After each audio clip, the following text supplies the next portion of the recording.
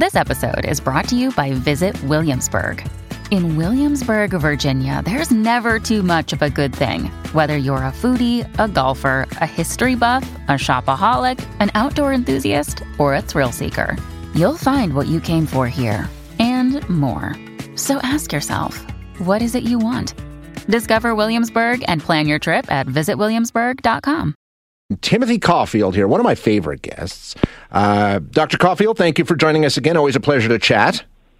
Thanks for having me on. You know, you're a guy who studies junk science and misinformation and all this sort of stuff. And is it fair to say you're the world leader in debunking? I think that's fair at this point, isn't it? I mean, Netflix, Men's Health Magazine, you're the guy, the go-to guy at this point, aren't you?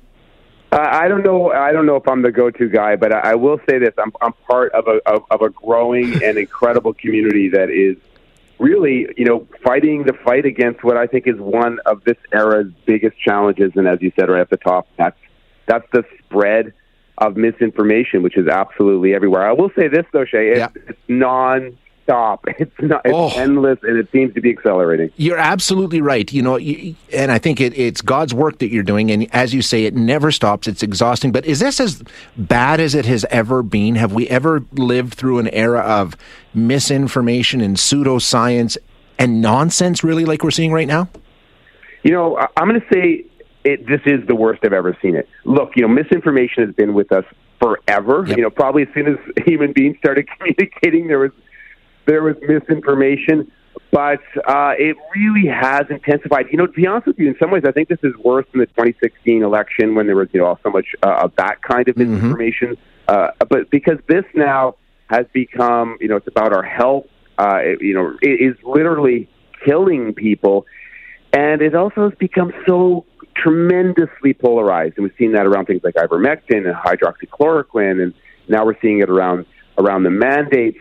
And I think that makes it more difficult to fight it because it really becomes about people's personal identification, right? It becomes their in-group signaling. It becomes about their ideology rather than the science. I still think we can fight it.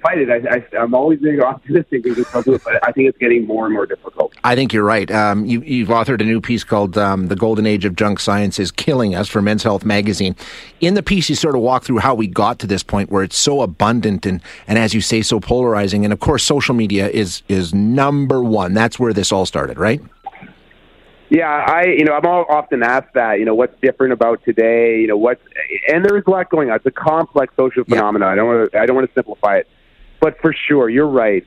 Social media is the dominant source right now. There's a really interesting study that came out of the University of Alberta not that long ago, where they tried to kind of quantify where the misinformation was coming from, and they said 85% of it sort of has as its origin story social media. So that really speaks to that point.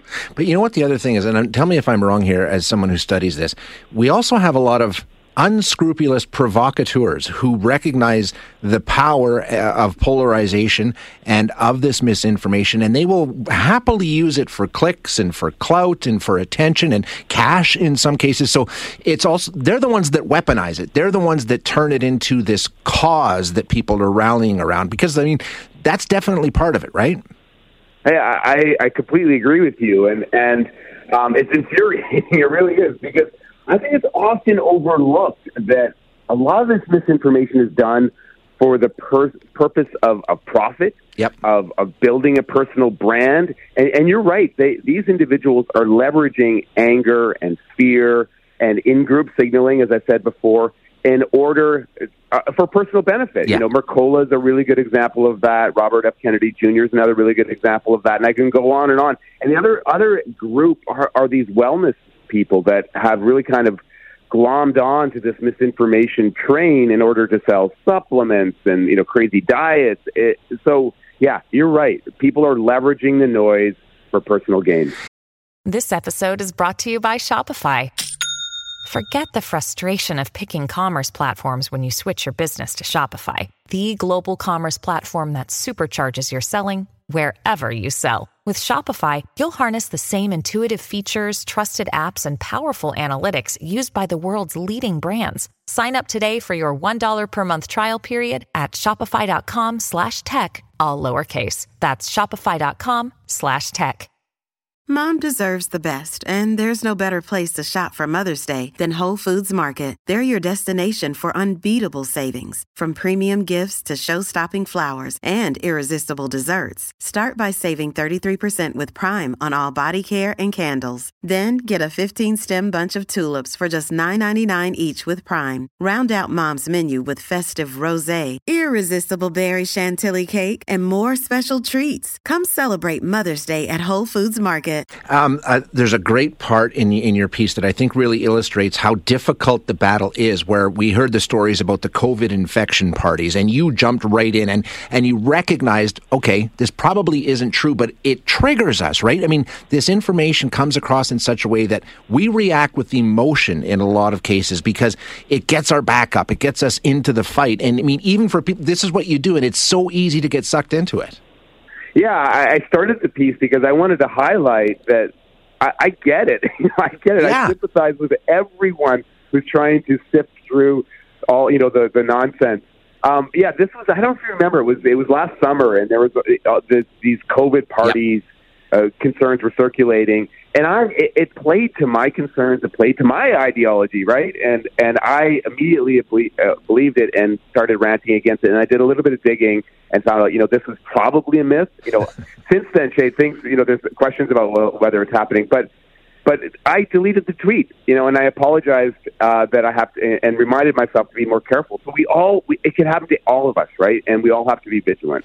But that's the question. When logic and reason and the ability to think through something gets replaced by emotion and ideology, and as you say, it happens to all of us because that's so much easier. It's almost impossible. That's a tough nut to crack, Doc. It really is, because we want to believe. Yeah, we want to believe. We want this stuff to especially if you've kind of committed to a position. Maybe you've taken on a position at your workplace, and this is what your belief, and all your friends know that this is your belief. It becomes really difficult to change your mind. And when you see something that might support that position, you go all in and you embrace it. Right? That's our confirmation bias, which is so powerful. Yeah, you're right. It gets very, very difficult.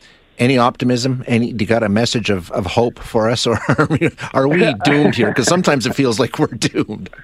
I'll circle back to what I said at the beginning. The good news is there is this growing community, and I sensed it. I've been studying this for decades, and I've really sensed this growing community. It's a wonderful community that's fighting misinformation. I've also seen entities like the World Health Organization, Public Health Agency of Canada, the federal government, the provincial governments all take misinformation more seriously, right? Yeah. So that's great news, and we're getting more and more research is being done on how we can fight it. But look, the social media platforms have got, we're seeing that unfold right now with Facebook, right? They've got to do more. We need more regulatory policy. So it's going to be an ongoing battle, but I'm always optimistic. And we're happy that you're in the fight, leading the charge. Keep up the good work. I don't know how you do it. It's got to be exhausting, but we're glad you're doing it. Thanks, Doc. Thanks so much for the support. Yeah, you bet. That's Dr. Timothy Caulfield, who is, like I say, I think he's got to be one of the world leaders when it comes to fighting the never-ending flow of misinformation that we're all inundated with each and every day. And he's really risen to prominence. He's a University of Alberta prof and researcher in health and law. And he sort of rose to prominence with a Netflix series called A User's Guide to Cheating Death. That came out a few years ago. He's sort of a go-to guy when it comes to trying to be fact-based, science-based, things like that, and dealing with some of the misinformation that comes out there.